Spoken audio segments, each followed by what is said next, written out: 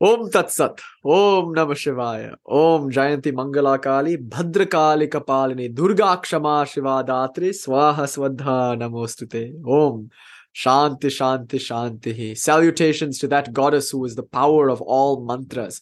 Om Kring Kalikaye Vidmahe, Smashana Vasinye Dhimahi, Tanno Ghore Prachodayat. Om. May she illumine our minds, that dweller in the cremation ground. Om Tat Sat. Good evening, one and all. So I wanted to do something special today. I don't know why. I just feel somewhat inspired to talk a little bit about deities and deity yoga and mantras. And specifically, I want to ask the question: what exactly are deities, especially from within a non-dual point of view? So in a non-dual spiritual tradition, where is there really room for deities as such? So I'll ask the question from a non-dual point of view: what is a deity actually? A deva or a devi. Then I want to ask, what is a mantra? And then more importantly, what's the sambandha? What's the relationship between the deity and the mantra? What does the mantra do for the deity? What does the deity do for the mantra? What's the link between deity and mantra? And then having understood the link between deity and mantra, the next thing necessarily that we have to do is to ask, well, what does that have to do with us? In our own sadhana, in our own practice, how do we use mantras? How do we chant them? And why would we even want to chant them like that? And then hopefully we'll do a little bit of a practice to integrate the teaching about mantras. So does that sound okay? Do you like the idea of that, where that's going? Okay, good. Hello, dear Fletch. Now we can finally see Fletch. He's in Straya. He's in Straya. There he is. There's Fletch. Good. So beautiful. Whoa, look at that. It's in a tree today. Oh, it's awesome. Good. This is a good place to learn about mantras. Hello, dear Cinema. Namaskaram. Yeah. Good to meet you, Fletch. And welcome, Chris. Good to have you. Look, Chris is like on another level right now. Look at Chris. Chris is like, is that in real time, brother? Are you like actually moving that guy? Or is that guy just like moving? Does he just move on his own? I don't know. That's far out. I'm moving. Oh, wait. Oh my God. Wait. Before we have this discussion about mantras and gods and goddesses, you have to see what I just saw. Okay, speak again, Chris. I'm moving. Oh my God. That's so wild. His mouth moved and everything got digitized. That's so crazy, bro. I'm so excited about that. I don't know why. Well, welcome, Chris. Welcome. Also, there's a Sarai. I hope I'm saying that all right, but welcome. Good to see you. Hi, Nish. So excited. This is my first time here. Oh, welcome. Good to meet you. How do I pronounce your name? So it's Sarai. Sarai. Pleasure to meet you. Yeah, perfect. But how are you like? Nice to meet you. Nice to meet you. Welcome. Welcome, Haley. Welcome, Adi. V&J, Debbie. Okay, good. Sometimes I just get so excited. I see Shane and Crystal, and then here's Sydney. There's Sydney. I just get so excited to see everyone that I like derail the lecture and just go to each camera and just be like, oh, there you are. Oh my God, here, Crystal. Oh my God, wait, for a moment we had a Crystal cameo. That was great. Thank you, Crystal. Okay. Let me start. I've been all right. So welcome everyone. Let's talk mantras. So the first thing that we'll do, and we'll talk about mantras, of course, and because it's our Hatha Yoga Friday evening practice, when we finish this discussion, we'll go into some postural practices in a little bit. So let's just talk a little bit about mantras, what they are, how they relate to deities, and how we might practice with both mantras and deities. Okay. So the first thing to note is that the non-dual view is a consciousness-only view. In other words, according to non-dual schools of philosophy, and of course there are many different flavors of non-duality, but fundamental to non-duality is that only one thing is. And that one thing perhaps appears as a world or manifests a world, but importantly, the world that you see around you is not different from that one consciousness. It's either an appearance in it or an actual modification of it, or a kind of reflection or manifestation of it, according to different schools of non-duality. You have Ramanuja's qualified non-duality, you have Shankara's Kevala Advaita, you have the very radical Ajatavada of Gaurapada, where he denies the existence of a world at all. And of course, you have the Kashmir Shaiva view, or the Kaula Trika Tantra view of the world as an actual manifestation of God, which seems to be Sri Ramakrishna's views most of the time. So anyway, there's so many different types of non-duality, but at bottom, non-duality reality is a consciousness-only model. So where do gods and goddesses fit in? Gods like Shiva, who is typically depicted as a meditator sitting on a tiger skin mat high up in the mountains of the Himalayas, deep absorbed in samadhi.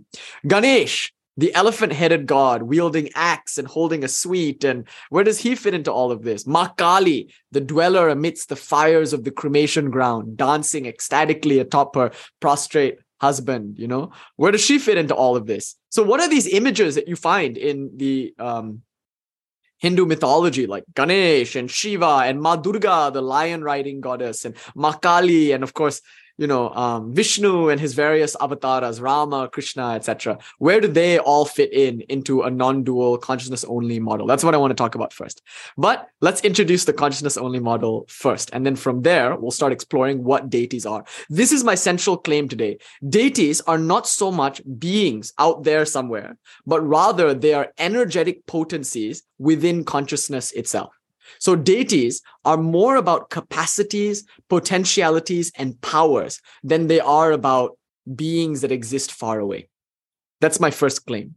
It's more the case that consciousness is infinitely varied with a series of different inflections or modulations that can be tangibly experienced by anyone who knows how to invoke them or call them to the forefront of experience like that.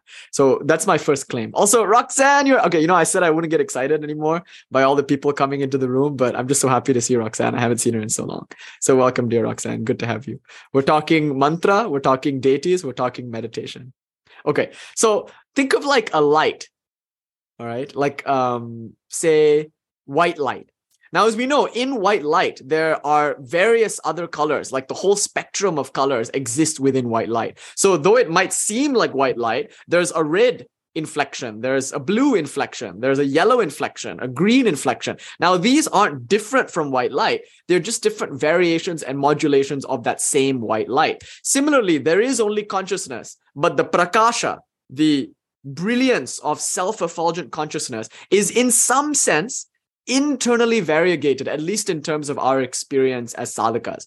And those various colors, like the inflection red or the inflection blue, might correspond to these powers and potencies that are experienced as deities, which are often experienced in the form of mantras. So that's the first claim I want to make. Deities aren't beings out there so much as they are powers and potencies and inflections within the one consciousness that you yourself are, that you yourself feel to yourself to be right now.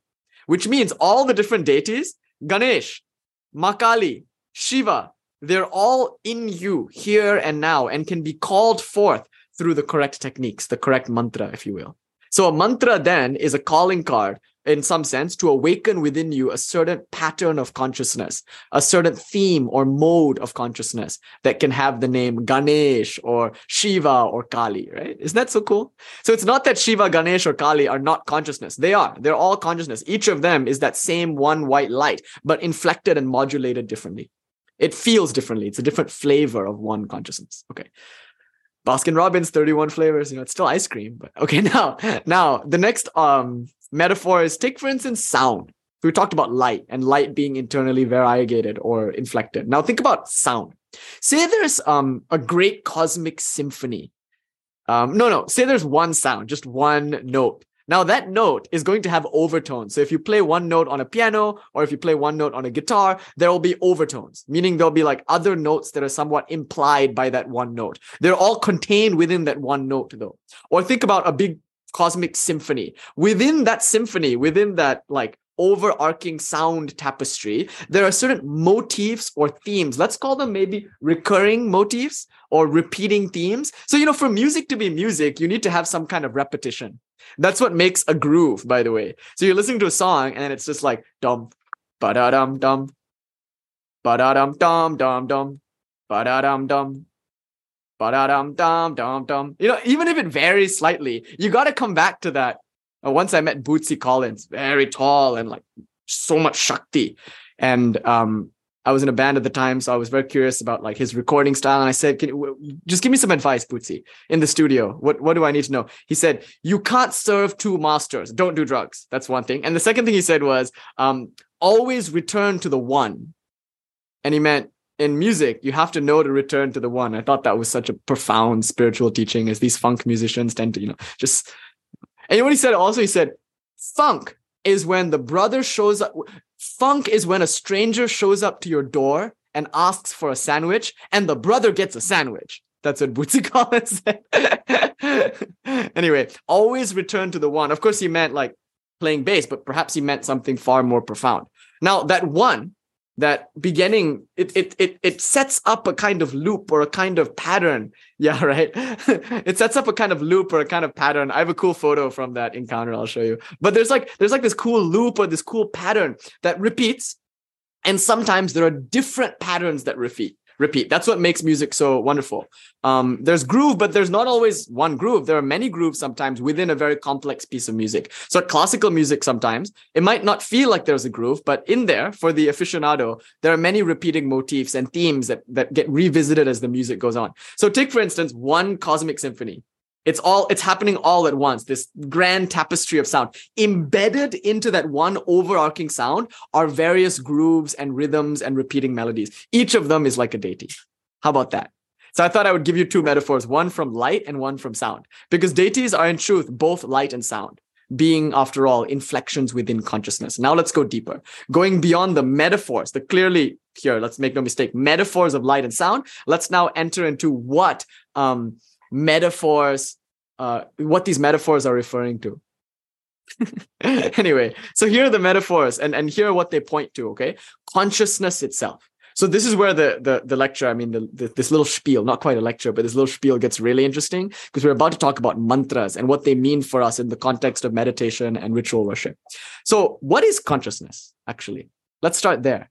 Let's first altogether now feel into the quality of consciousness. It's very important that you sense the immediacy of consciousness here and now for this teaching to make any sense at all. After all, it's very easy to make consciousness some kind of abstract, exotic concept that you maybe only experience in samadhi or you only experience post-enlightenment. But no, it's something that is more than known, as Swami Vivekananda said. It's so immediate, so present, so direct. And for this teaching to really land, for it to really feel important, it's good to refresh that sense of immediacy in consciousness. So let's start. Maybe you can come into a kind of meditation. We're going to do a slight meditation of sorts. We're just going to point something out. And it's nice to come into this with a calm, receptive, spacious sort of approach. So let's start by taking our seat. Maybe we sit up tall, or maybe we just relax, or however you'd like to sit. It's not important how you're sitting. But it's important that you relax into the moment. So allow the shoulders to melt down from the ears as you soften the base of the neck. Just notice the way the in-breath feels as it enters into your nose, brushing the tip of the nose. Notice the way the exhale feels as it glides out of the nasal passageway. You might feel like closing your eyes just to savor the sweetness of simply being here.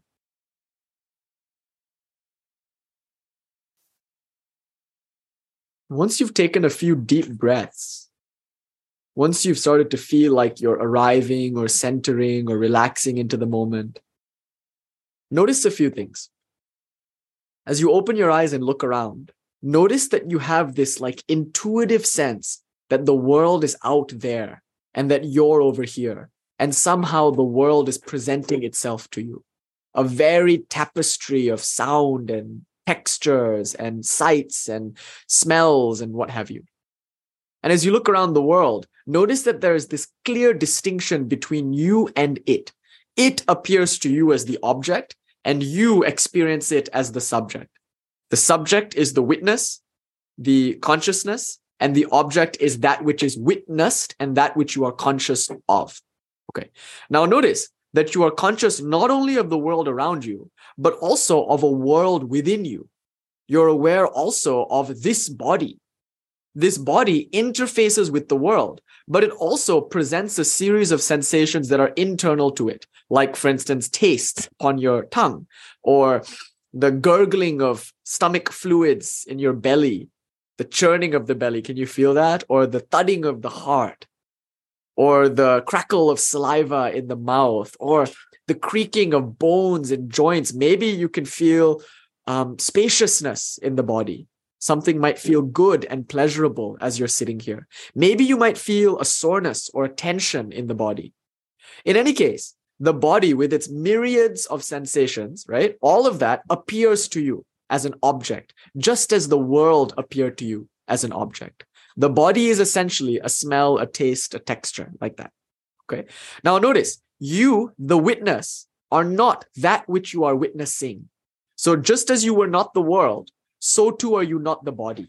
The body appears to you as an object of consciousness, just as the world appears to you as an object of consciousness. Now, if we go a little deeper, we'll see that we are not even the mind.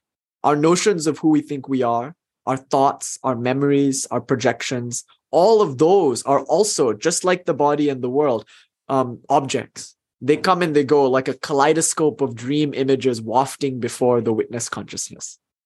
So as you go deeper and deeper into your experience of this moment, it becomes glaringly obvious that you are ever the witness, never that which is witnessed. You are not the world, for that is an object. You are not the body, for that too is an object. And you are not even the mind, for that too is an object. Ultimately, what you are cannot be spoken of directly.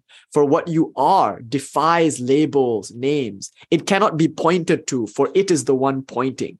It cannot be seen, for it is the one seeing. You can never find it, for it is the one searching. It's the presence that you feel yourself to be behind your eyes, behind your mind, in between breaths, in between thoughts, etc. Okay. So that's a thrilling recognition that I am this awareness. The same awareness that is here now will be there in dream. Uninterruptedly, I will transition from a waking experience to a dreaming experience. Uninterruptedly, I will transition perhaps from a dreaming experience to a deep sleep experience. And consciousness remains unbroken and uninterrupted throughout. You'll be just as aware of deep sleep as you are of this waking world, like that. Now, if you are sleepy, consciousness is aware of a sleepy mind. If you are alert, consciousness is aware of an alert mind. A change in mind is not a change in consciousness. So notice how consciousness is unchanging. It equally shines upon all mental states, all physical states, and all states in the world out there, quote unquote, out there. Okay. So that's the first teaching. Consciousness is ultimately what you are. It's the witness, sakshi, that you feel yourself to be intimately here and now. Doesn't require any special meditation technique. It only requires your noticing. Well, that's it. You don't need to make it true. You don't need to effortfully pretend to be something. You just have to relax into what you already are. Okay, good. Now the next step. Thus far, we haven't yet said anything about non-duality. This is clearly duality. I am awareness, and therefore I am not that which I am aware of, the world. So here I am, Purusha. There is the world, Prakriti. So this is a dualistic claim. Now we can make it a properly non-dualistic claim. While you, consciousness, are different from that which you are conscious of, that which you are conscious of is inseparable from you, consciousness. For instance, if you weren't here to perceive a world, who's to say there would be a world at all? You could never verify the existence of such a world if you were not here to perceive it. In other words, if you had no eyes, no ears, no nose, no tongue, and no skin, what could you know of a world? Could you say such a world even exists? It would be meaningless to posit such a world, for such a world doesn't get experienced at all, at least from your point of view. Now, go a little deeper. Even if you had eyes and ears and nose and tongue, it didn't matter how many senses you had, even if you had all of them, but you had no mind, would it matter? Would there be a person to cognize the various sights that the eyes are picking up, the various sounds that the ears are hearing? No, you'll need a mind for the senses to work. Now, say you did have such a mind. Say you were equipped with all of the senses, fully functioning. Say there was a world, but there was no awareness. Would you experience anything? It's a thought experiment. Obviously, you've never felt what it is to be not awareness. You've always been awareness, prior to death, after death. Don't conflate awareness with memory. Just because you don't remember something doesn't mean you weren't aware of it. You're aware of not remembering it after all. Don't conflate awareness with knowledge.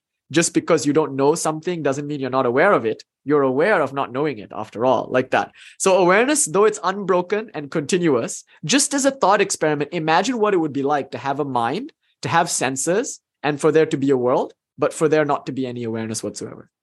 Again, there would be no world, you see. So without awareness, there could be no mind. Without mind, there could be no senses. And without senses, there could be no world. The world depends on the senses for its existence. The senses depend on the mind for its existence. And the mind depends on awareness for its existence. So in this sense, awareness is the ground of all things. And from awareness arises the experience of worlds, both waking and dreaming. Okay, isn't that really cool to notice that this world is not separate from you? It appears within you. Let's try another experiment. Right now, notice a sound that is seemingly coming from far away. Maybe it's coming from your computer, like the sound of my voice might be carrying across the room from your phone or from your computer. Now, you might think at first that the sound is out there. But if you carefully consider the phenomenon, you'll notice that you're hearing the sound from in here. The sound is always cognized, internal to your field of witnessing. It's always an experience within you, awareness. You've never actually experienced anything outside of awareness. So we're left with this startling conclusion, and this is non-duality proper. There is only consciousness. You are that consciousness, and the entire world is an appearance or reflection within that consciousness. Nothing exists beyond consciousness. And if something existed beyond consciousness, it would be preposterous to claim it, for no one can, even in principle, experience it. Okay, so that in a nutshell is non-duality. So where then do all these like gods and goddesses fit? See, the whole world is in consciousness, right? The entire thing that you experience around you is internal to you. So that must mean that gods and goddesses, at the very least we can say this, are internal to you. If the world is internal to you, if the entire universe is internal to you, universe here meaning both physical and subtle, like various lokas, if all of that is within you consciousness, then the gods and goddesses of every pantheon, they too are within you. And interestingly, the world exists within you as consciousness, right? So gods and goddesses too must exist within you as consciousness. Everything is consciousness appearing to itself in a variety of different ways. So here Shankara loves the example of the clay and the pots. Why? Because he gets it from the Chandogya Upanishad, which is very big on examples. There you'll get the example of the ocean and waves, the example of gold and its ornaments, and of course clay and its pots. So there in the Chandogya Upanishad, and also famously in Shankara, we learn to see the world as various pots, understanding that beyond the form, there is a common substratum called consciousness. Just as clay pots are made of clay, so too is this entire world made of consciousness. So the very substance of each god and goddess is consciousness. Who is consciousness? The consciousness that you are. Okay, so now we can talk about Jungian archetypes a little bit. So it seems like gods and goddesses are like archetypes. They're like fundamental forces within consciousness, primary colors, if you will. That's why young children, I've noticed, have such a fascination for gods and goddesses of every pantheon. It's not just that they enjoy, Greek, because they'll read Percy Jackson and they'll get really excited, but they also enjoy Egyptian pantheons. They love the Hindu pantheon. Why? Probably because they're sensing, I'm just projecting here. Speaking on behalf of all children, I don't know why I have the right to do that. Being a middle school teacher does not give you the right to speak on behalf of all children. But if I were to, I would say it's speaking from my perspective, and I identify as an 8-year-old, it's probably because there's something quite fundamental about those deities that remind you something about yourself. You really see yourself in deities. Just like, the tarot presents a series of archetypes that you can identify with. Some people identify with the emperor, others with the high priestess, some with the fool.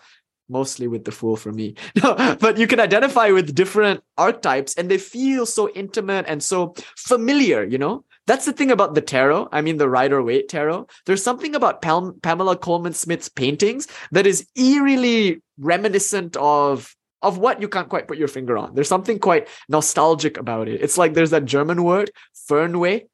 I don't know if I'm pronouncing it correctly. Maybe there's some German speakers in the room that can correct me, but Fernweh, it's a great Google. I'll put it in the chat. It means nostalgia for some place that you've never been to, or nostalgia for something that you don't really know. I mean, for there to be nostalgia, it has to be reminiscent of something. But this is the feeling of nostalgia for what you don't quite know. You can't. So looking at the Pamela Coleman Smith deck, you get that kind of Fernweh, that feeling of familiarity, right? Similarly, the gods and goddesses, from a Jungian, archetypical point of view, just from a materialist psychological point of view, they seem to be integral aspects of you.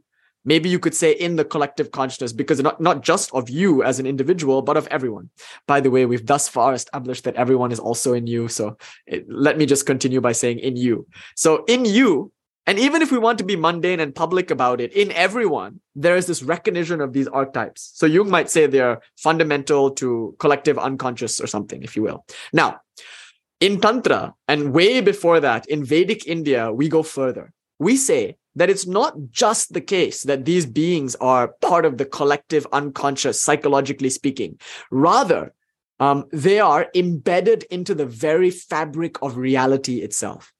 These deities, much like inflections within white light, much like overtones in a sound, these deities are flavors or patterns or motifs that are integral to consciousness. They're eternal, and they're eternally present within the one eternal consciousness that you are.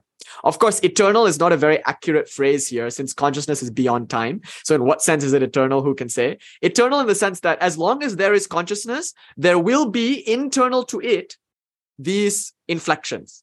So notice what I'm saying here. I'm saying that deities are not projected by a psychological mind looking to identify with some archetypes. Deities are not specific to the unconscious that exists only within an individual's mind. I'm saying deities, as far as the world is concerned, exist as part of the fabric and structure of reality. They're as integral as light and sound and gravity, and any of the laws of physics are perhaps derived from these deities, if you will. So Ganesh is an actual pattern within consciousness that can be experienced in the world at large. Okay, now we come to the next part of this discussion. So why does he look like a little elephant man? Is he actually like that? Yes and no.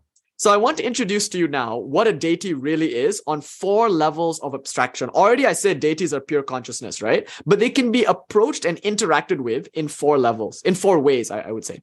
So a rishi, a great seer, who, by the way, the Vedic term for seer is kavi, meaning poet.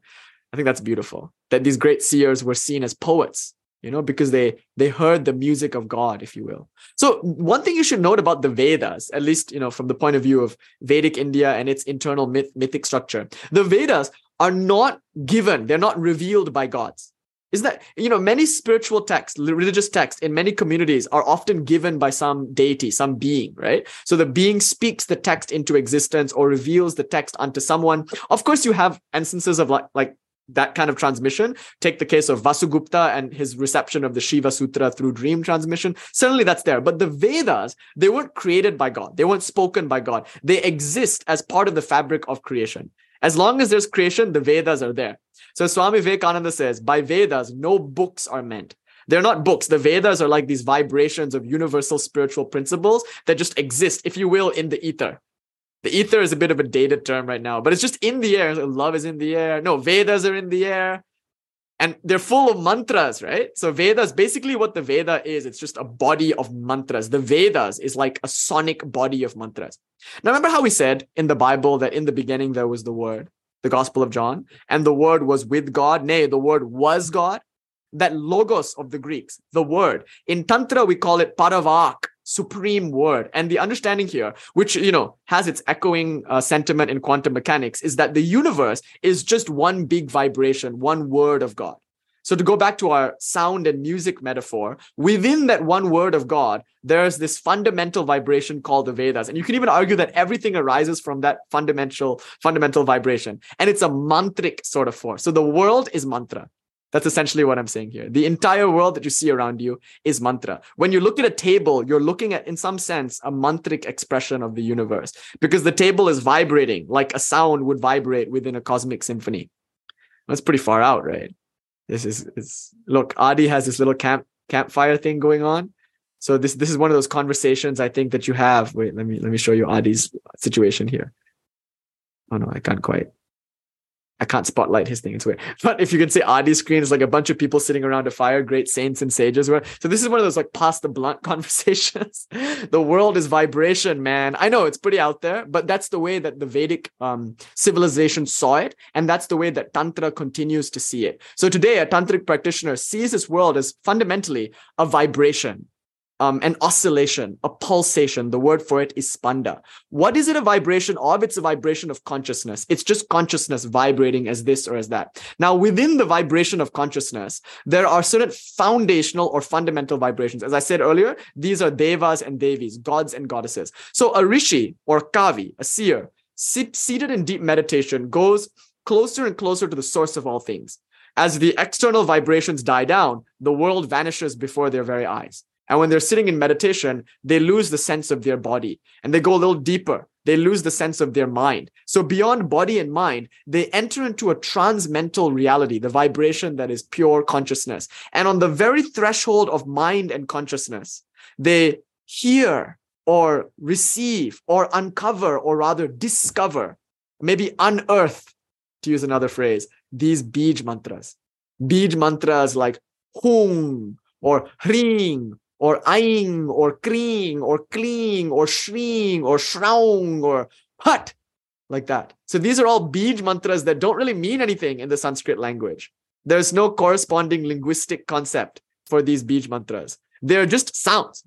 And no, they're not even sounds. They're patterns within consciousness. They're vibrations that are even subtler than anything that can be spoken. But it's the nature of sound not only to vibrate mentally, but also have its external, what is called vaikari or spoken correlate. And so when I say shreem, I'm speaking out what is actually a mental vibration, which is in truth, in its essence nature, a pattern within consciousness. So think of all of these Bij mantras, okay? These Bij mantras are energies. They're, as Harish Ji says so beautifully, energy signatures, or in the word, in Sanskrit word bhava, they're flavors. Okay, so thus far, in a somewhat circumlocucious, roundabout way, I hope I've said what I really mean to say, which is that a deity is a bhava or a certain flavor of consciousness, and that flavor is on one level captured by the mantra. So this is very important. The mantra, note this very carefully. This is the most important point for your practice, for your sadhana, for your puja. Now, mantra is not a name signifying a named. So nama and nami. Nama, name, nami, the named. So mantra is not like that. It's not like the Bij mantra calls out to something, points to something. You know how the Buddha would famously say, the finger pointing to the moon is not the moon? It's not like that. The mantra Shreem is not like a finger pointing to the moon. It is the moon. This is the most important thing you can learn in Tantra. Nama, Nami, Abhed. I'll put that in the chat. Nama, Nami, Abhed. I'm just riffing off of Sri Ramakrishna line, Brahma or Shakti, Abhed.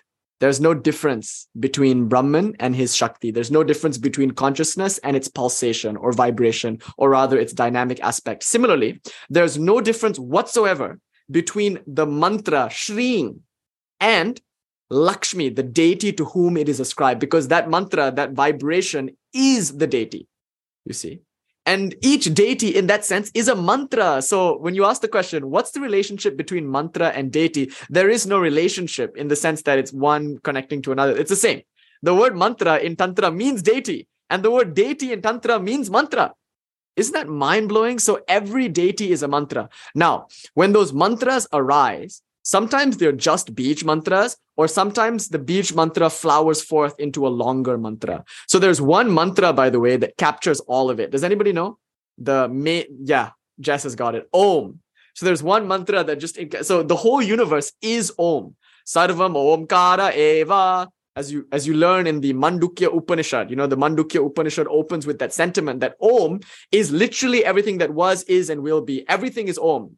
Sarvam Omkara Eva, like everything is nothing but the Om vibrates. The Om is Brahman. It's not like the Om refers to Brahman. Remember, Nama, Nami, Abhed. So Om is the vibration of pure consciousness. It can be spoken, but better yet, it's always vibrating. It's always like Ajapa. It's always vibrating within you. It's called the Pranava Shabda, the primordial sound or the primeval vibration. Jess, Wilson taught Jess the Om, because Wilson is a scholar of the Upanishads and very fond of the Mandukya, which is a very, very beautiful Upanishad. Okay, so now we know Om, right? Om is the master sound. Remember how we said there's consciousness, and then within consciousness is embedded certain like fundamental motifs or vibrations. So therefore, in Om, there are Bij mantras. So from Om, you might get like Gang. Gang is a Bij mantra that rises from Om. What does Gang correspond to? Ganesh or Ganapati. So you might get from Om, Gang, and you might get from Gang, Ganapataye Namaha.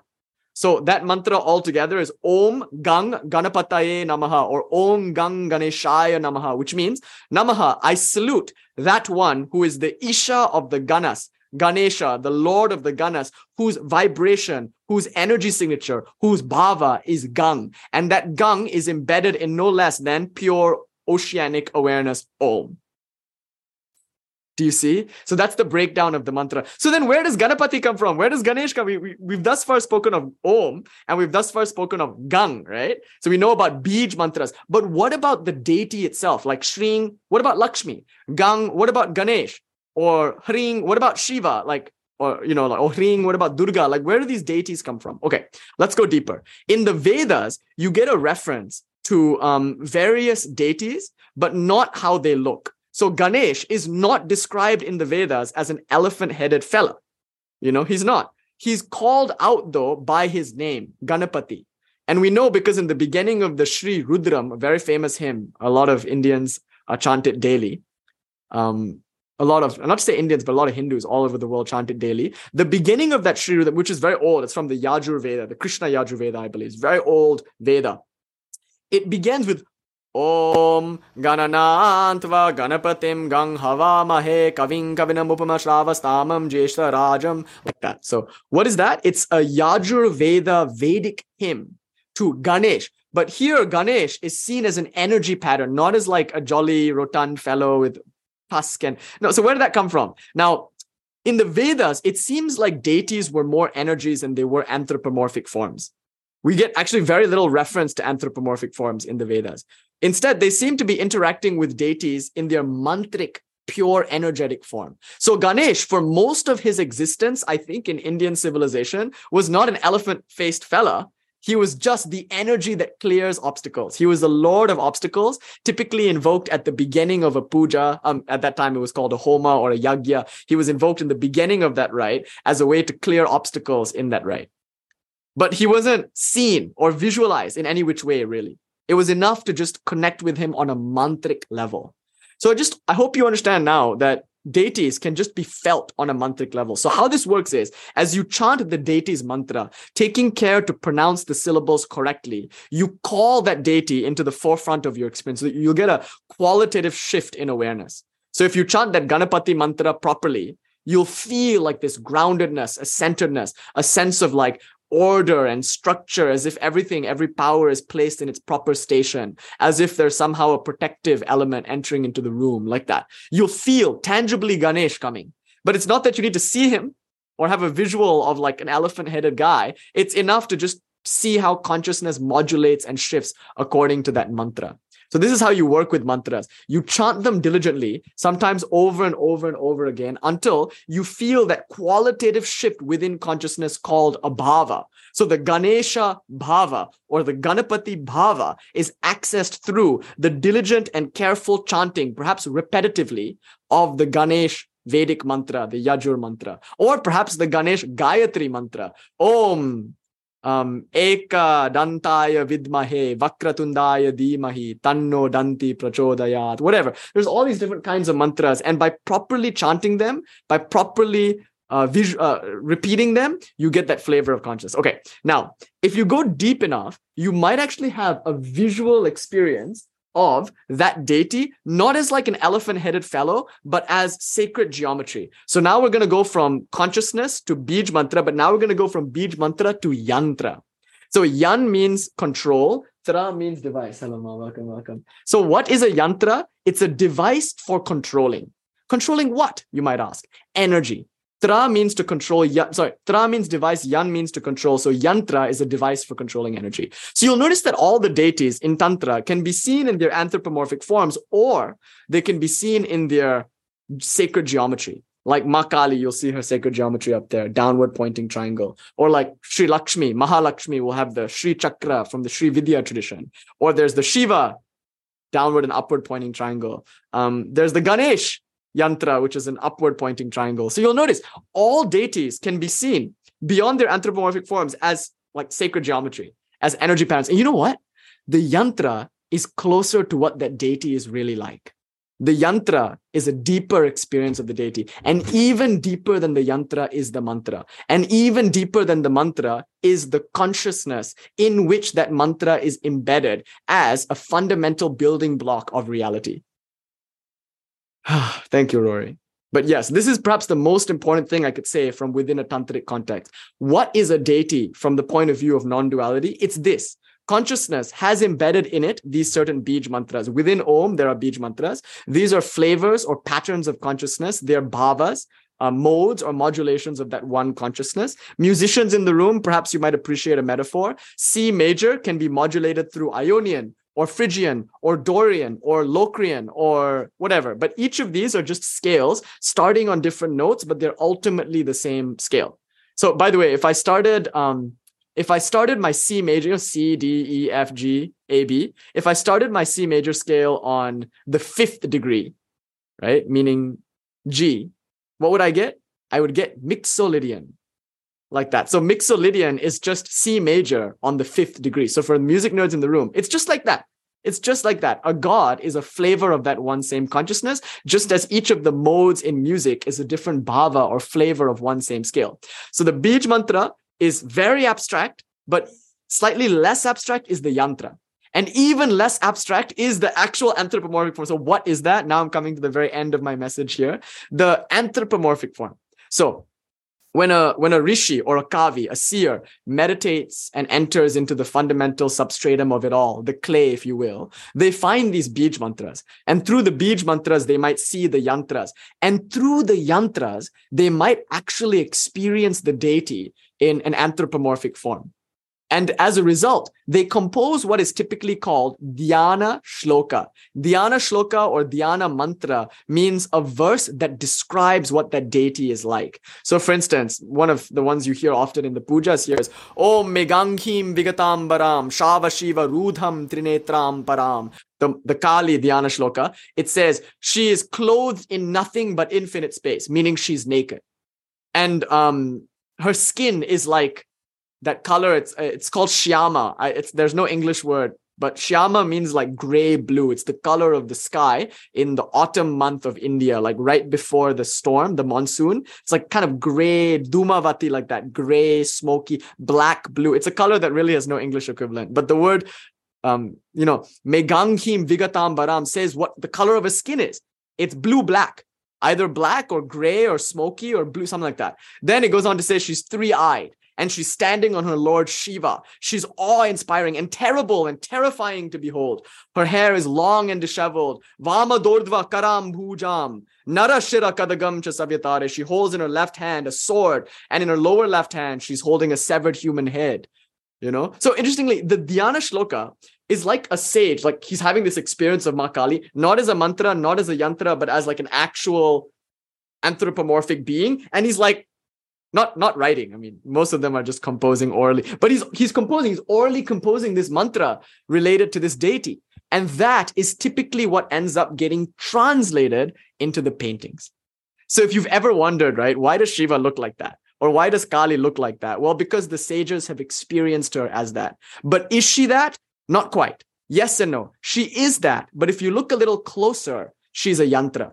And if you look even closer, she's a bij mantra. And if you look even closer, she's pure consciousness. So Sri Ramakrishna would give the example of being far away from, let's say, an ocean. And the ocean appears black from a distance. But once you get close, you realize the water is just formless color. It's just, it's colorless. Similarly, pure awareness, it's colorless, it's formless, but from a distance or from just one step. Okay, have I properly, I think I've hammered the point home enough times. So what is a deity? At first, she is consciousness. In a slightly less abstract form, she is a bij mantra. In an even less abstract form, she is a yantra. And finally, she is an anthropomorphic form. But above all, whether you're working with the deity as an anthropomorphic image or as a geometric design or as a vibration within consciousness, it doesn't change the fact that deities are not beings as much as their powers and potencies embodied and personified. They can be spoken to. They can be interacted with. Certainly, they come and teach as beings would teach us. They appear to people. And like, we were saying last night, Manjushri appeared to Shanti Deva and transmitted the Bodhicharya Avatara to him. And he then transmitted that to his disciples. So similarly, Sri Ramakrishna would see Ma Kali and Ma Kali would tell him things, and he would later, he would have conversations. So it's not to say that they're not people, they are, but they're more than that. They're more than just beings out there. So we come down to it then. Why does Shiva look the way that he does? Because his bhava is the experience of being absorbed in pure, formless, non-dual consciousness. So when you meditate on Lord Shiva, you enter that kind of shantam bhava, that peaceful, tranquil, sort of absorbed, and his eyelids are like fluttering in ecstasy, and he's so transcendent. He's so far away from the world. He's in Mount Kailash, So Shiva is the experience of pure transcendence. And by meditating on Shiva, either as an anthropomorphic form or as a yantra, or by chanting the mantra, Om Namah Shivaya, Om Namah Shivaya, Om Namah Shivaya, or even better, just by saying Shiva, Shiva, Shiva, Shiva, Shiva, like that, you enter into the flavor, the bhava of consciousness called Shiva. Now, Kali, her experience is one of tremendous power, all the power in the universe. So it's quite intimidating and awe-inspiring. So by looking at her image, or by looking at her yantra, or by chanting Om, whatever mantra, you can get that sense of like Kali, the bhava, the flavor. So you'll know in your puja practice or in your japa practice, you'll know that you've achieved some kind of success when you feel as if consciousness has shifted qualitatively to match the flavor or the bhava of your mantra. How about that? Okay. So let's practice a little bit now in our remaining time. Let me choose. Maybe we can do Ganesh is a good one. Ganesh is a nice, safe mantra to practice. He can be a little fierce because he's Ganapati, the father of the Ganas. By the way, Ganesh is the lord of obstacles. He doesn't just remove them, he also places them there. It's interesting. It's like it's your intrinsic ability to like self-sabotage, and the ability to like not self-sabotage when it's appropriate. But sometimes it is appropriate to self-sabotage. That's how you learn. So remember, gods, they're not beings out there that come and like do things to you. They're beings in here within your very being. So to call them, to chant their mantras, is to call them forth from within you. They're already there. So you know how some people are afraid of Ma Kali? No, she's already within you. It's just a matter of whether or not you call her forth. Okay, or not, like that. So any questions, by the way, before we do our practice? Does anybody have insights, questions, comments, concerns? Anything that wasn't clear in the lecture? No? Sarai is okay. Megan is okay. Haley is like in Shavasana already. Haley has melted into the Om. I wonder what the Haley Bij mantra is. Okay. Yeah, absolutely. Typically we do like from 5 to 6, we do our Hatha Yoga. We flow through a few shapes, right? And then from 6 to 7, we do our Bhakti Sutra class. So there's going to be more lecture in just a little bit. But today I just couldn't do any Hatha Yoga because of just the force of that inspiration and transmission. So let's do a few poses though. I'm going to end this recording. I'd like to flow through a few poses. Thank you. I'm happy you enjoyed it because there was no way I could do anything but that today. And so how it is for you is I'll never know, but I hope it was as good for you as it was for me. We had a long puja today. And so I was just really enjoying all the levels that a deity can be experienced anthropomorphically, as a yantra, as a mantra, and of course, as pure consciousness.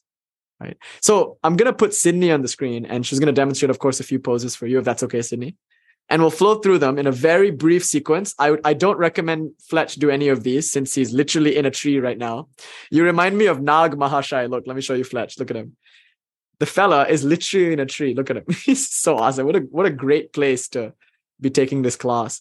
He reminds me of Nag Mahashai, who apparently lived in a tree, or that incarnation of Ganesh. Nityananda, Baba Muktananda ji's guru, the Maharashtra Saint Nityananda, Baba Nityananda. He also lived in a tree for a long time. Like for years and years and years, he just lived in a tree. And I'm sure you can do Hatha Yoga in there, Vrikshasana, if you will.